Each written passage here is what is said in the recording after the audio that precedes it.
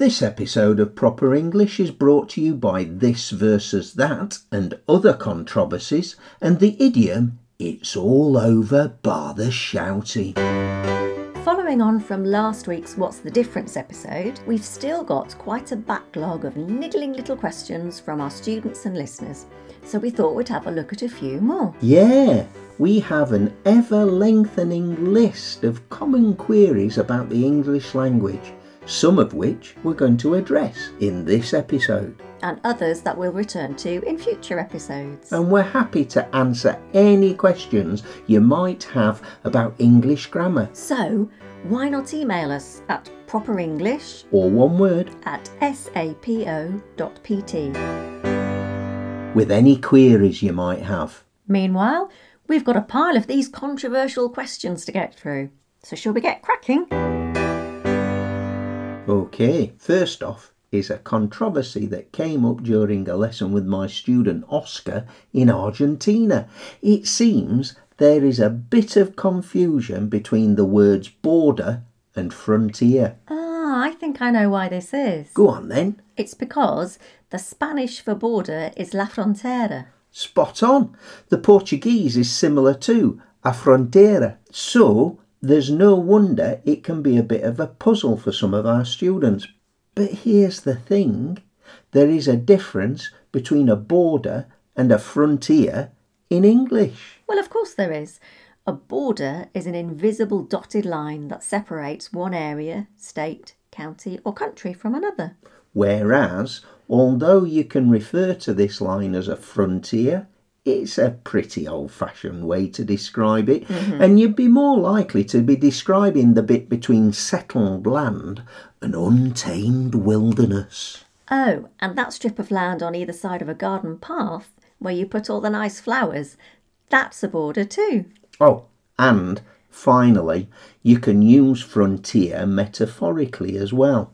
Maybe when talking about the frontiers of medicine, for instance, which describes the state of being in uncharted territory.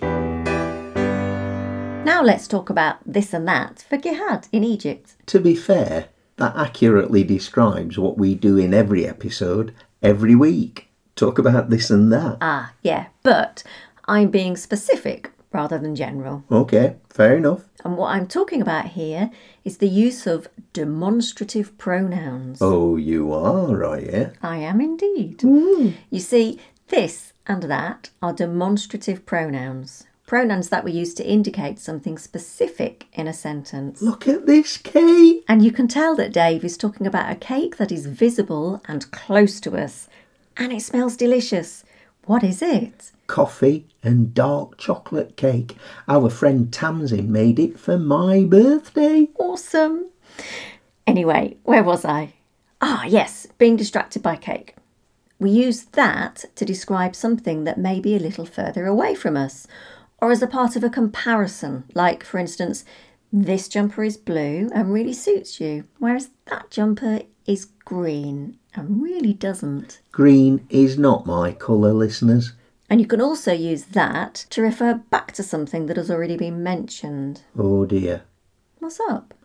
Not up, down. What do you mean? I've just dropped your slice of cake on the floor.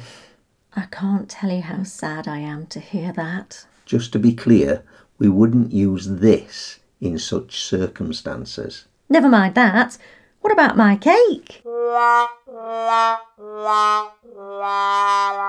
Now here's one that comes up time and time again. In fact, I was discussing this with Rezvan from Romania only the other day, and I'm sure we've touched on this before, but it bears repeating.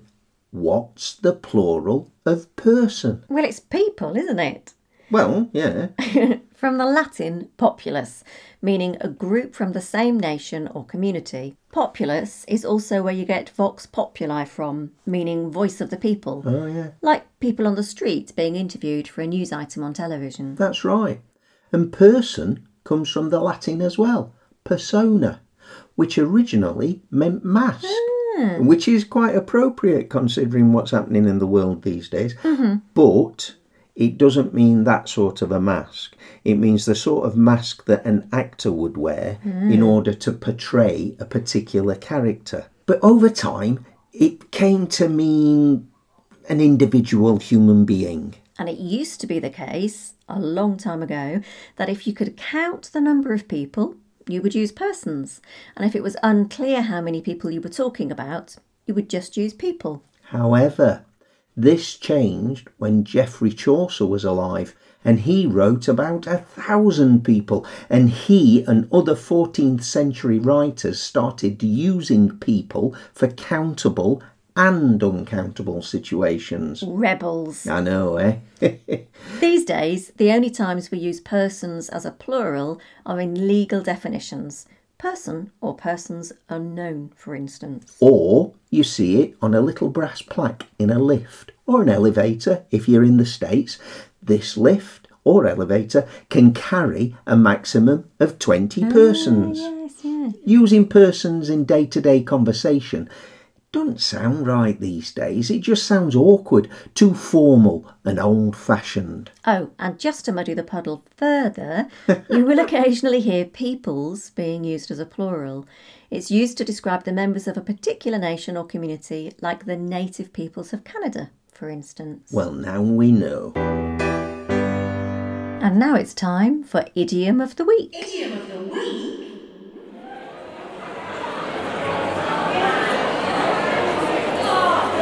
Well, this is exciting, isn't it? Depends on what you mean by exciting. All these people voting, the atmosphere, Which you could cut with a butter knife. the anticipation is almost tangible. Is it now? I'll tell you what's almost tangible. The feeling of betrayal. Betrayal? What you on about? Well, if you don't know, I'm not going to tell you. Oh, come along now, Sylvia Sweethouse. We're not in the playground at St Edith's now. Say what's on your mind. I can't believe you never told me you were going to stand for parish council. I didn't think you'd be interested. Not interested? Not interested? I could have done all your publicity.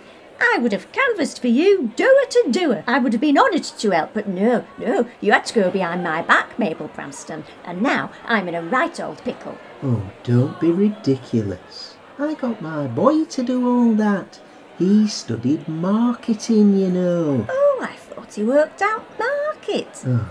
Just goes to show, doesn't it?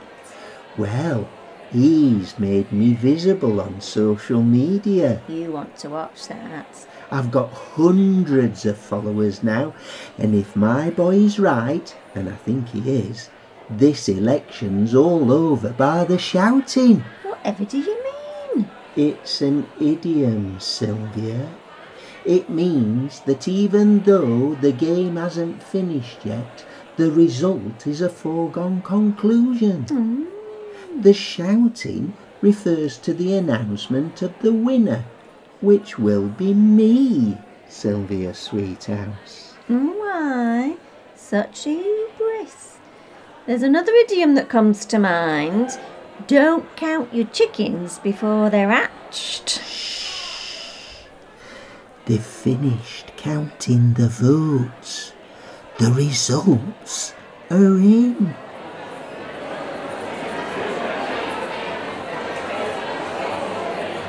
So, on that cliffhanger, that's Series 2, Episode 38 of Proper English, all over bar the shouting. It is our 97th episode, by the way.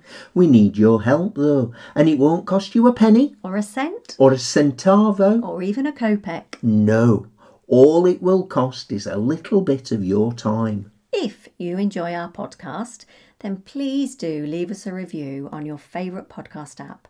It doesn't have to be long. There's no word count, but reviews really help us to get noticed.